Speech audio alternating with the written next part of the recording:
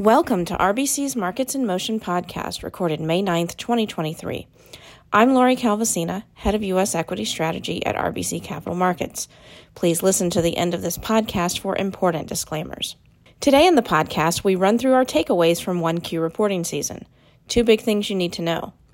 First, recovery remains a key theme permeating the S&P 500 earnings stats we've been tracking, helping explain the resiliency of the S&P 500 of late.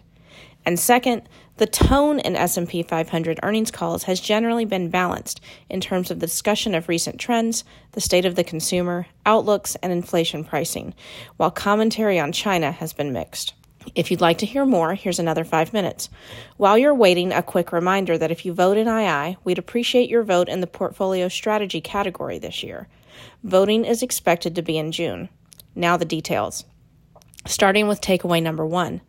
Recovery remains a key theme permeating the S&P 500 earnings stats we've been tracking, helping explain the resiliency of the S&P 500 recently. With the vast majority of S&P 500 results in, 84% through Thursday's close when we froze most of our stats, we've updated the numbers we've been tracking on 1Q reporting season. If there's one overarching theme that we're seeing in the data, it's that a healing process is underway in many sectors. We think that helps explain why the stock market, broadly speaking, has been so resilient recently. More specifically, here's what jumps out so far. The pace of beats is up for the S&P 500 on both earnings and revenues versus the prior quarter. Additionally, bottom-up consensus 2023 earnings forecasts have stabilized at 221, while 2024 consensus stats point to a return of growth. The timing is noteworthy. Typically, in years that see bottom-up earnings forecasts fall, cuts are done by mid-year. Furthermore, earnings sentiment, the rate of upward earnings estimate revisions for FY1 and FY2, is improving, turning positive or getting less negative for 8 out of 11 GIC sectors in the S&P 500 right now. We're seeing this in all of the growth sectors like tech, communication services, and consumer discretionary. We're also seeing it in all of the defensive sectors aside from utilities. And we're also seeing it in value-oriented cyclical sectors, specifically materials and industrials, that were most exposed to supply chain pressures last year. These groups of sectors are all seeing trends improve, getting less negative on the rate of upward revisions or seeing positive revisions return. Energy and financials, which saw upward revisions last year as inflation and interest rates ramped, are the two main exceptions where earnings revision trends were positive last year but are deteriorating and are down in negative territory this year. And finally, some of the sectors experiencing positive trends in earnings sentiment, again the rate of upward revisions, have also seen a pickup in 2023 EPS growth forecasts in percentage terms. That's obviously been offset in declines in other sectors. Moving on to takeaway number 2. The tone in S&P 500 earnings calls has generally been pretty balanced.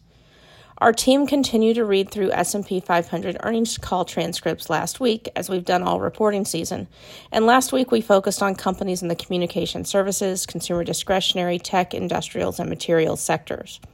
The themes that we've been highlighting over the past few weeks generally remain intact. Here are some of the things that jumped out last week. First, we continue to see balance in the discussion of recent trends between companies highlighting softness and those referencing strength and resiliency. Both camps referenced the uncertain macro backdrop. A few companies highlighted weakness in March, but also referenced improvement or stabilization in April. Second, with more consumer companies reporting last week, it's worth noting that we saw a similar balance between companies highlighting consumer health and resiliency versus those emphasizing shifting consumer patterns and price sensitivity. The idea that demand for travel and experiences remained strong was apparent in some of the comments of the travel-related companies, while goods-focused companies were more likely to highlight things like channel shifting. As has been the case throughout reporting season, we saw several companies emphasizing weakness among lower-end consumers. Additionally, in the outlook discussions, we continue to see some companies emphasize strength and recovery, but others offered admittedly a more cautious view. These divisions on recent trends, the consumer, and outlooks have been seen consistently throughout reporting season in our reading. Meanwhile, comments on inflation and pricing came across as a bit mixed last week. That's also something we've seen throughout reporting season. while commentary on supply chains, as well as labor, continue to be described as having improved significantly. On the regional banking crisis, the companies that spoke about it continue to emphasize limited direct impacts. That's also been a consistent theme in our transcript reviews since March. With fewer financials in the spotlight recently, the tone around cash deployment did seem much better last week than what we observed in the early week of reporting season, when we saw more companies talking about scaling back on dividends and buybacks. That thought was simply less apparent last week. Importantly, the messaging on China remained pretty mixed, and that's generally been the case over the past few weeks. Some companies on the China topic have highlighted strength and optimism around the recovery and reopening, but others have highlighted disappointing trends or only a modest recovery. We see the mixed messaging on China as a positive development for the U.S. equity market, as it challenges the consensus bull view on China, which caused some rotation in flows to start the year. That's all for now. Thanks for listening. And if you haven't already, be sure to subscribe to the audio-only version of this podcast on Apple and Spotify, or wherever you get your podcasts. This content is based on information available at the time it was recorded and is for informational purposes only. It is not an offer to buy or sell or a solicitation, and no recommendations are implied. It is outside the scope of this communication to consider whether it is suitable for you and your financial objectives.